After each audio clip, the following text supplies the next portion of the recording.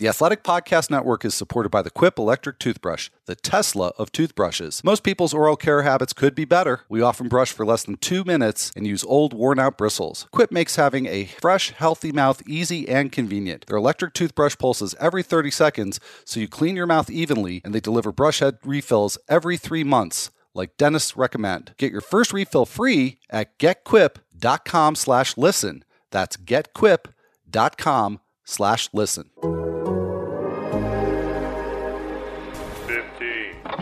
We now know when to expect Shohei Ohtani to show up on a mound. We have no idea who might be the A's second baseman, and we'll consider a conundrum involving lopsided splits.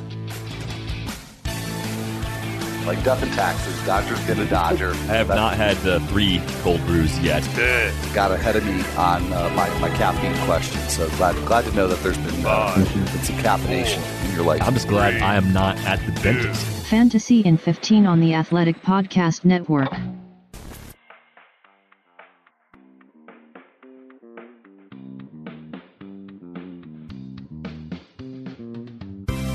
Welcome to Fantasy Baseball in 15 for Wednesday, February 12th. Al Melchior here with Derek Van Riper.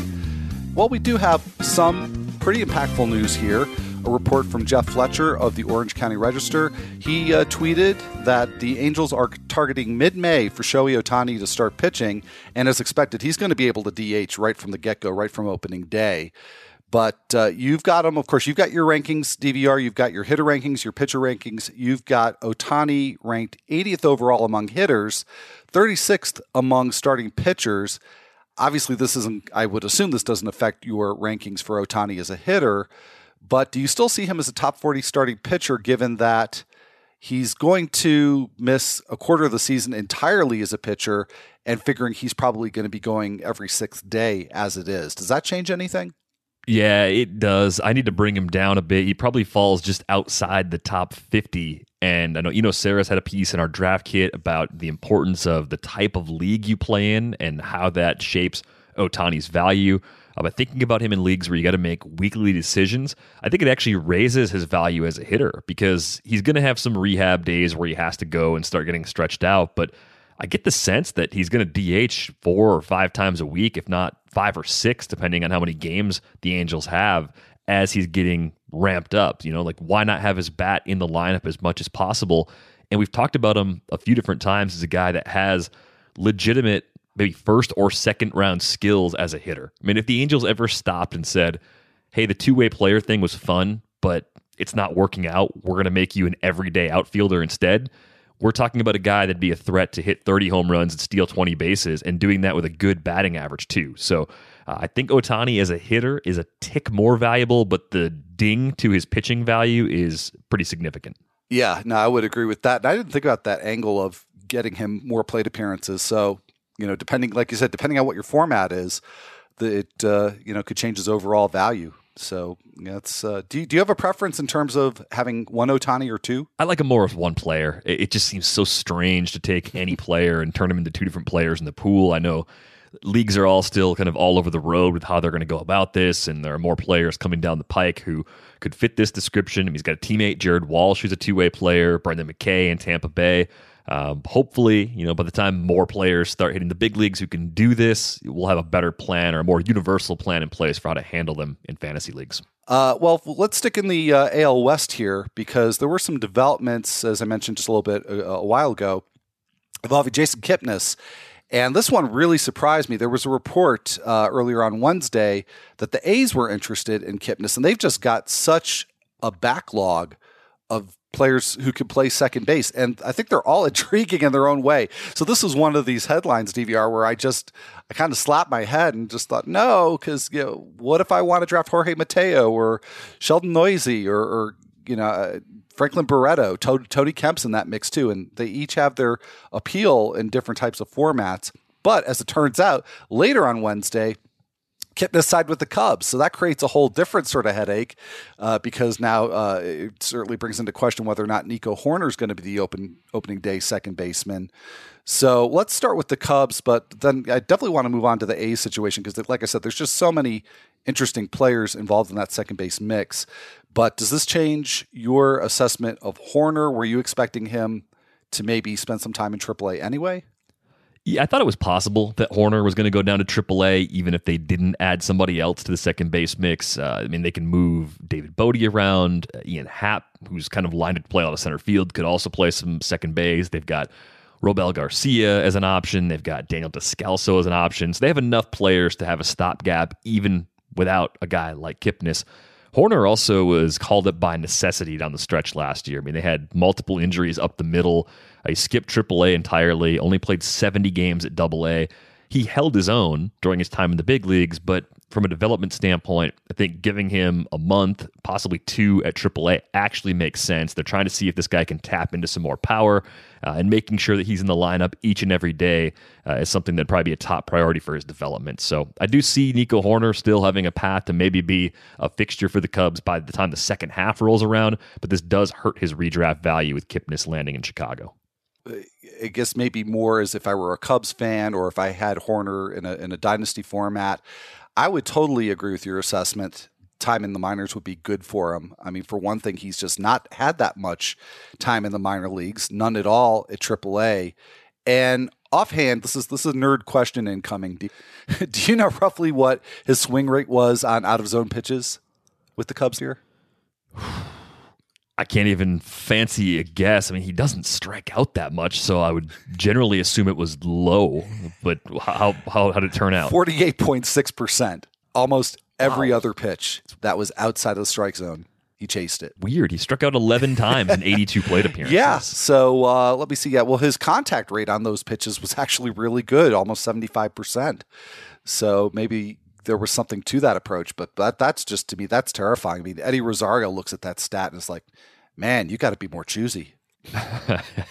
Yeah, absolutely. I mean, there's still a lot to like there. If he becomes more selective, already has good bat-to-ball skills, and if the power is still developing, maybe there's a chance he puts it all together at some point. Again, time in the upper levels of the minor leagues, not the worst thing in the world for Horner at this point. 100% agree with you on that one. All right, well, let's pivot back over to the Oakland second base situation. So I rattled off some names of players, at least. We don't add Kipnis to that list, but Tony Kemp, Franklin Barreto, Jorge Mateo, Sheldon Neuse. I don't think I've forgotten anybody that's likely to figure in there, but do you have a favorite, somebody that you're rooting for? I think Barreto is my clubhouse favorite. Barreto versus Mateo is where I get the most tripped up. The main reason for that is that both of those players are out of minor league options. Tony Kemp's out of minor league options as well. Sheldon Neuse still has, I think, 3 option years left. So if the crowd remains in place as we get closer to opening day, sending Sheldon Neuse down because they can do that without exposing him to waivers makes a lot of sense. Now, I think Mateo's more likely to stick on the roster to begin the season than Neuse because you can actually play Mateo at shortstop if anything happens to Marcus Semien. So that extra versatility, having him available off the bench is nice. The interesting thing here is that Tony Kemp is the only lefty of the bunch, but he's also out of options. So I think maybe Kemp hangs around as the left-handed bench guy, Mateo is the right-handed bench guy, and Barreto gets the first chance to start. I think the question with Franklin Barreto comes down to how much do we trust him to kind of carry over some of the success he's had at AAA in the last couple of years, because his sporadic playing time with Oakland has been ugly. I mean, he's got a 40% strikeout rate in 209 plate appearances with the A's, but those have been very broken up stretches of playing time. He's made progress at AAA. He was 15 for 16 as a base stealer in 98 games, on top of hitting 19 homers, hitting 295 with a 374 OBP. So he was ticking a lot of boxes, 21% better than league average last year and 25% better than league average at AAA in 2018. There's really nothing left for Barreto to prove in the minors anyway. So I think the A's are really going to see if they've got something there from the Josh Donaldson trade that they can feel good about. All right. And just to clarify, so, you said that Barreto is the leader in the clubhouse for you. That's in terms of your preference, or do you think he actually gets the first crack? That's just kind of how I expect them to go about it. I think, again, they've invested so much in him because he was the centerpiece of that Josh Donaldson trade. They might be willing to cut their losses fairly soon, but I just think they want to give him that look. And I think Mateo's extra defensive versatility, having some experience in center field a few years ago, makes him just a little bit better suited for a bench role to begin the season. Yeah. And of course, I'd love to see Neuse get a crack at it. I don't really see how he makes that happen unless maybe Barreto just has a horrible spring. But Neuse had such a nice breakout in the Pacific Coast League in 2019 just showing power like he hadn't previously in his career. And it was like to have him get a real opportunity to see if he can make that play out at the major league level. But I'm with you. I don't really expect the A's to go that route, but it'll be I think one of the more fun position battles to be tracking over the course of spring training. So something else that this doesn't really pertain so much to spring training, DVR, really more, I guess, to in-season management, but I do find it to be an interesting question. That is how you deal with players who have lopsided splits. And as I'm thinking out loud here, I mean, it isn't really just an in-season management thing, because I think it can affect how you value a player for drafts. And for example, we've had to deal with this with Rockies hitters for a long time. I remember, several years ago, back when I was on the CBS podcast, and we had discussions about Carlos Gonzalez, and this was when he was at the top of his game, but his road splits were so terrible that, we had debates over, can you bench Cargo when the Rockies are on the road? I think you could have that debate now in regards to Charlie Blackmon. And there's also players, just one example that I think of often is Ozzie Albies, who doesn't really hit righties all that well. And he's somebody who's probably going to go fairly early in drafts. He's definitely overall one of the top second basemen in fantasy. And yet, if he's facing right-handed pitchers as the bulk of his matchups, his numbers so far against right-handed pitchers, they're not really that impressive. You're really expecting him to load up on lefties to live up to the value that you give up for him. I think with Ozzie Albies in particular, he stands out to me as a guy who's so young that you could still see him getting better in those splits. I think anything that's broken down to sample sizes that small can be a little bit noisy as well, so you got to be kind of careful that you're not reading too much into it. But the Colorado situation is one that I'm beginning to change my approach with a little bit. In a weekly league where they have a split week, you're kind of screwed because you don't want to give up the home series to miss the road series. So for most of their players, you're probably just going to go ahead and absorb a week like that. In a week where they're away for 6 or 7 games, then you can start to think about it, especially in shallow leagues where your replacement level off your bench is pretty high. And I think we're starting to learn more about why Colorado's hitters struggle so much away from Coors Field. It's not just they're leaving a hitter-friendly environment. It's that the way they see the ball is completely different. So that's the challenge that they've had to overcome for years. But we used to just think it was, it's extremely hitter-friendly at home, and it's just harder on the road. That's the whole story.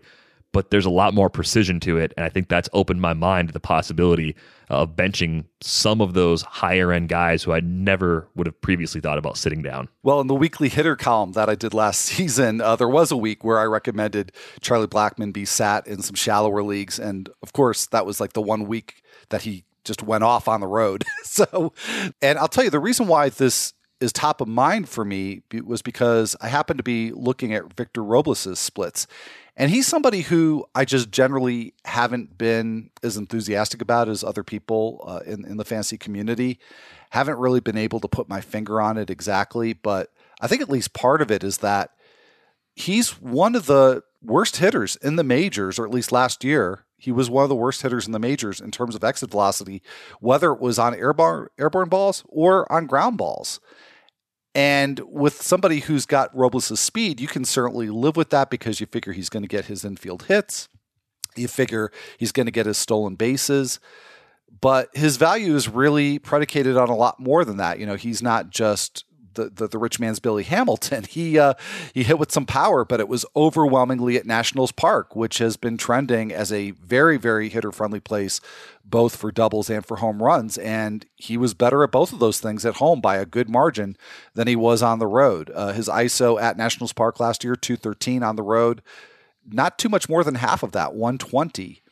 So is that something, and maybe you put him in the same bucket with Ozzie Albies, that he's young, and maybe 2020 is the year where he evens those things out. But is that something that worries you even in the slightest about Victor Robles? A little bit, but I think where Robles can make up for it is that he grades out as a guy with a 60 hit tool. And if he's going to bring the K rate down, the OBP probably goes up. He's walked more in the upper levels of the minor leagues than he was walking last season. So the walk rate were to come up a little bit. That gives him a chance to hit higher in the order as well. I don't think I ever really looked at him as a guy who I expected to be a 25 or 30 home run player in the big leagues. I think he's more of a 15 to 20 home run guy in a typical year, and the rabbit ball brought him there just a little bit earlier than expected. So unless he starts selling out, trying to hit for more power, I like the way his approach has been developing, and I think there's a good chance that he can basically work his way up the order because of his patience and his ability to put more balls in play going forward. Let's take a look at a piece that's on The Athletic that it's not going to deal with the Victor Robleses of fantasy baseball, but he's still a young player. But G. McCaffrey wrote a piece just about the players that are going to be rookies this year. And I just thought this was really cool. DVR, sometimes I just click on things on the site just to see what our fellow writers are up to. And I'm almost always just really impressed and find these things really useful for my own purposes.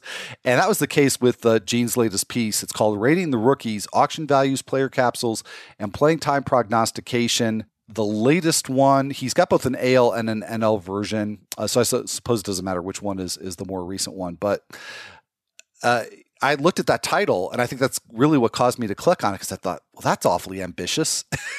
He can't really be doing all of that, can he? But he does. Through anybody who could conceivably be an impact rookie this year, he gives them an auction value. He writes a nice little 2-paragraph player capsule with a lot of context and deals with their playing time. So incredibly useful piece that I would recommend. If you're not already a subscriber to The Athletic, you can get 40% off of a subscription at theathletic.com/baseball in15. And everything that we do is included with the subscription.